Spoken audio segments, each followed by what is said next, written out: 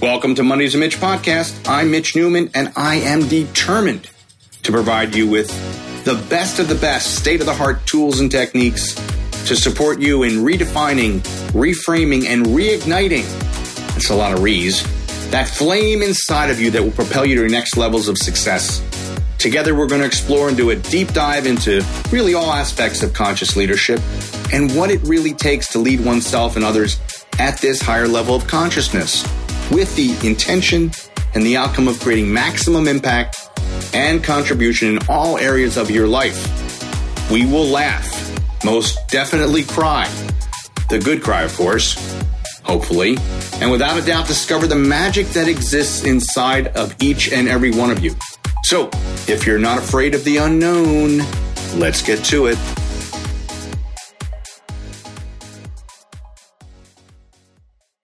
Hey everybody, welcome to Mondays with Mitch, and today we're going to talk about, how do I best say this? Today we're going to talk about grief, but in a way that helps us to understand how grief can sometimes get in the way and sometimes be a really powerful asset once we understand what it is and what it's trying to tell us. And how we then subsequently lead through grief.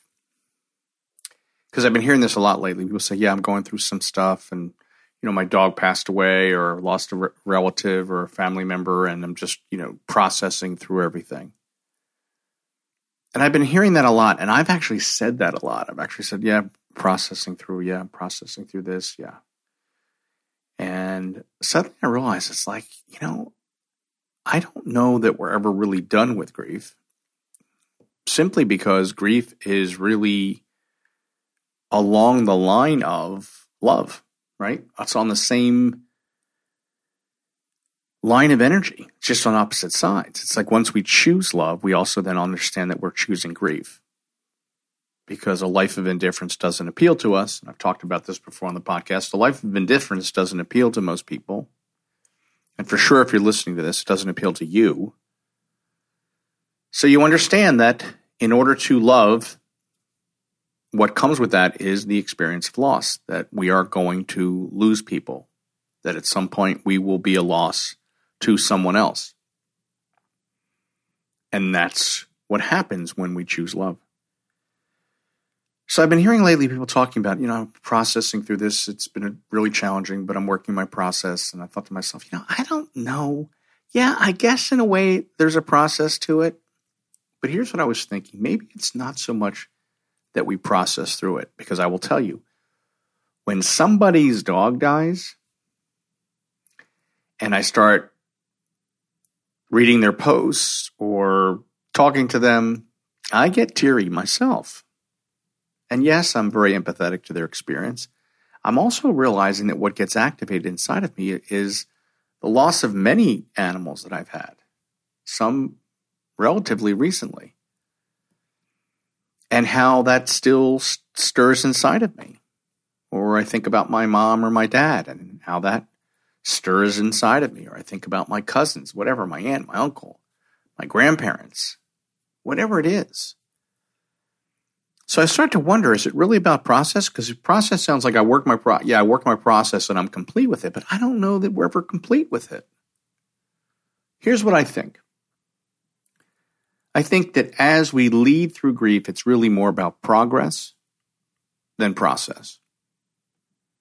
Now, process may be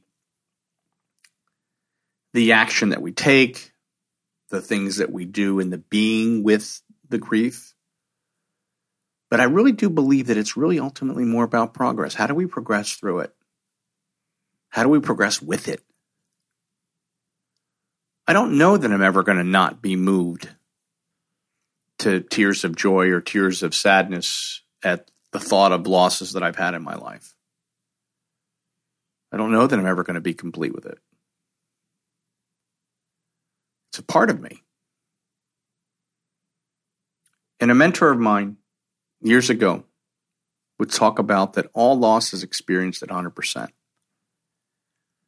And that all upset is a result of unresolved, on some level, grief. Where people didn't progress through it, didn't process through it.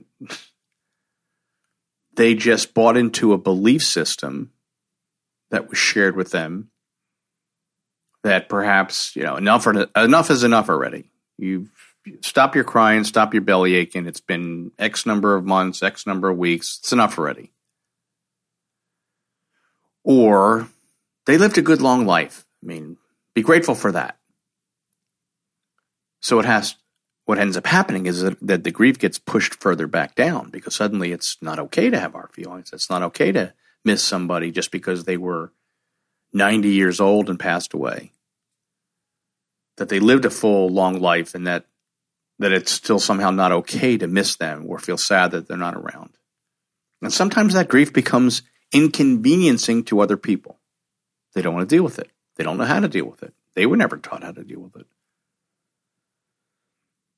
So I think the key is really understanding that if all upset on some level is as a result of unresolved grief, and we're not just talking about the loss of a pet or a family member. We're not talking about just life or death.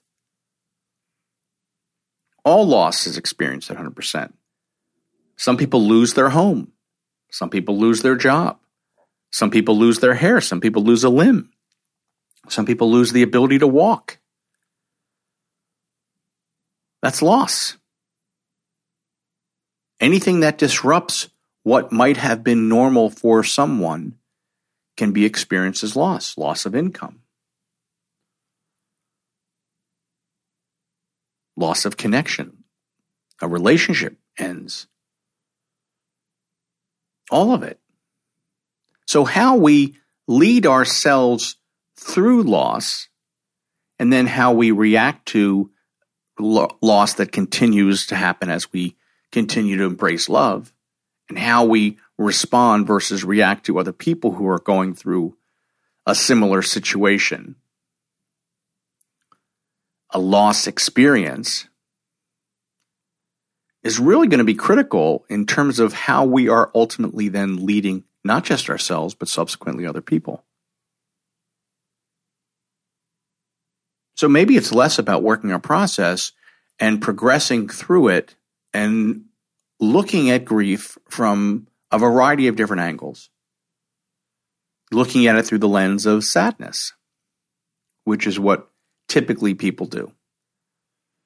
And while I'm looking at it through the lens of sadness, I'm also going to choose to look at it through the lens of joy.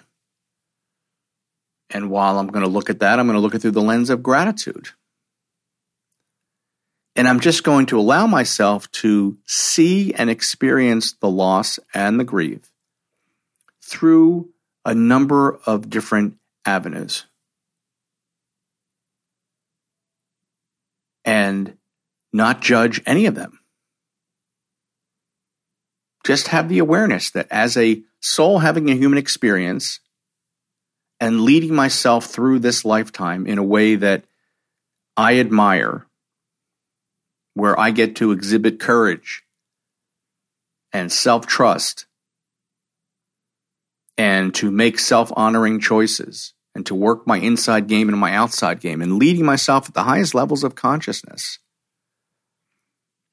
then I have to look at all of that. And my ability to look at all of that, to embrace all of it, because it is about embracing all of it, allows me to make progress with it, to progress through it, not to step around it, not to act shocked or surprised when a part of me thought I was done with it, thought I had processed it, where's this coming from? But seeing it just as a line of progression that exists over time and really over a lifetime. I mean, that is loss. It's experienced at 100%. It shows up in different ways. And how we lead ourselves in this experience will be a reflection of how we are able to effectively lead other people.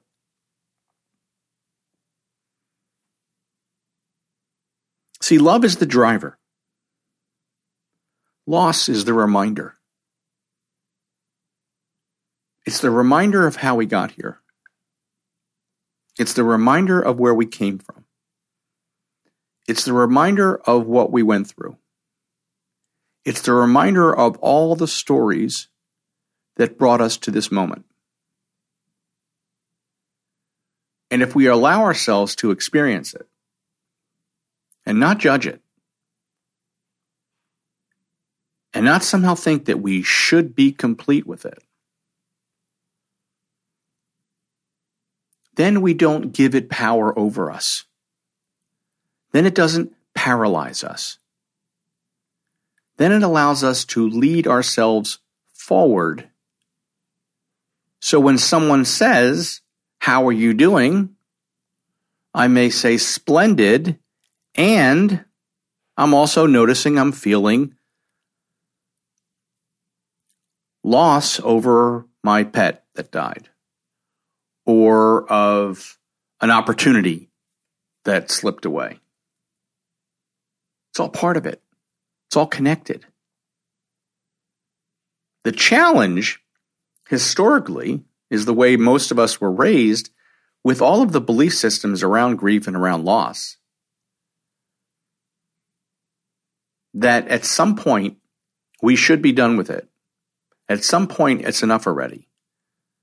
At some point, somebody heard as a kid, "Stop your crying. If you want something to cry about, I'll give you something to cry about." And suddenly had to shut out and shut down that part of them that's just very natural and very real and very raw and just a part of the human experience. And it wasn't done necessarily with malice or bad intent to harm somebody. It was perhaps not convenient. Perhaps your grief as a child, your upset as a child, stirred what was unresolved from a grief and loss component within the adult, within the parent, within a relative, that they couldn't deal with it because what's stirred inside of them, because I'm telling you, when somebody tells me and talks about their dog passing away and I feel it and I know what they're at least roughly going through, I don't have their experience, but I roughly have an understanding of what their experience must be like without taking it on that I do know, because I'm not them. But having had my own experience and knowing that it gets stirred, I'm cool with it. I'm aware of it. I embrace it. I accept it. A lot of people don't like it. A lot of people don't know what it is. A lot of people aren't even able to identify it's their own unresolved loss and grief. They just know whatever they're feeling inside is uncomfortable, and they don't want to feel uncomfortable anymore, so they want you to stop.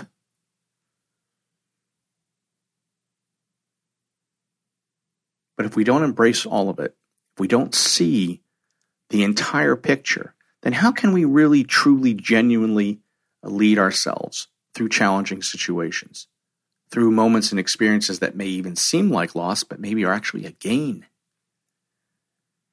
How many of us have lost a job and thought it was the end of the world, only to find out and figure out that it was the greatest thing that ever happened to us because of where it ultimately led us? That doesn't make the loss and the feelings that go along with it any less significant. But when we allow it, it's powerful. I know I did an exercise through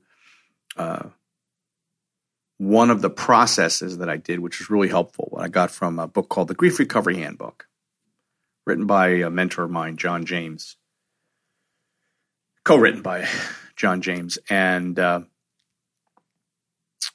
an exercise where they literally look at a timeline from when you're born to where you currently are. And on the top of the line, you write all the things that are powerful and that are positive that happened to you at different age stages. Things that you remember. Got my first dog, got a new car, whatever it is, doesn't matter what it is, but all the things there. And then below that line on the bottom was to be to write down significant things that happened to you in your life that brought you tears, brought you sadness, brought you frustration, brought you to your knees. And suddenly you get this whole picture of a life, at least to date, and you start to see, wow, gosh, I just rolled through that. I never really did much with that. And when you go back and you look at it and you start to realize, oh, okay, so now I see how those elements, not just above the line, but those below the line, still inhibit me, still slow me down, still create places in my life and in my business where I avoid things because they're uncomfortable. And what if I went back and looked at that as a way to progress through them and understand then that they're part of a life because I chose love. Because a life of indifference was not something that interested me. And then though I don't remember signing a contract or reading any black print, small black print, no asterisks, right? That said, well, if you choose love, get in line for loss, get in line for grief. I wouldn't have it any other way. Love is the driver, grief and loss is the reminder that we are fully experienced human, fully experienced soul having a human experience. And that it's all part of it. And if we can start to see how we can progress through it, not run from it, not hide from it, not judge ourselves because we thought we were done with it, and just say, oh, isn't that interesting? Some tears are showing up around this or around that. Then all of a sudden we are leading ourselves at a higher level of consciousness, and now we are able to embrace other people who are going through that, and we start to understand that what they're experiencing in many situations is some component of unresolved, unprogressed grief or loss. And when we choose to work with that, and we choose to model that, then we know some of the ways that we can work with other people and support them through it. That this doesn't have to be something that's foreign, that this doesn't have to be something that's negative, that's something to be avoided, but something to be embraced. You become a well-rounded leader. A highly conscious, well-rounded leader. I'm Mitch Newman. We'll see you again next time. Hey, so if you like this episode, make sure to subscribe to this podcast so, we can hang out every Monday. You can also follow me on Instagram at Life's a Mitch. And if you feel so inspired, make sure to tag me in your stories. I really appreciate hearing from people who are listening in. So if you have any ideas, any feedback, any questions, don't be shy. Please send them along. Who knows? Something you share or suggest may spark a future episode. So until next week, remember, life's a Mitch, and then you thrive.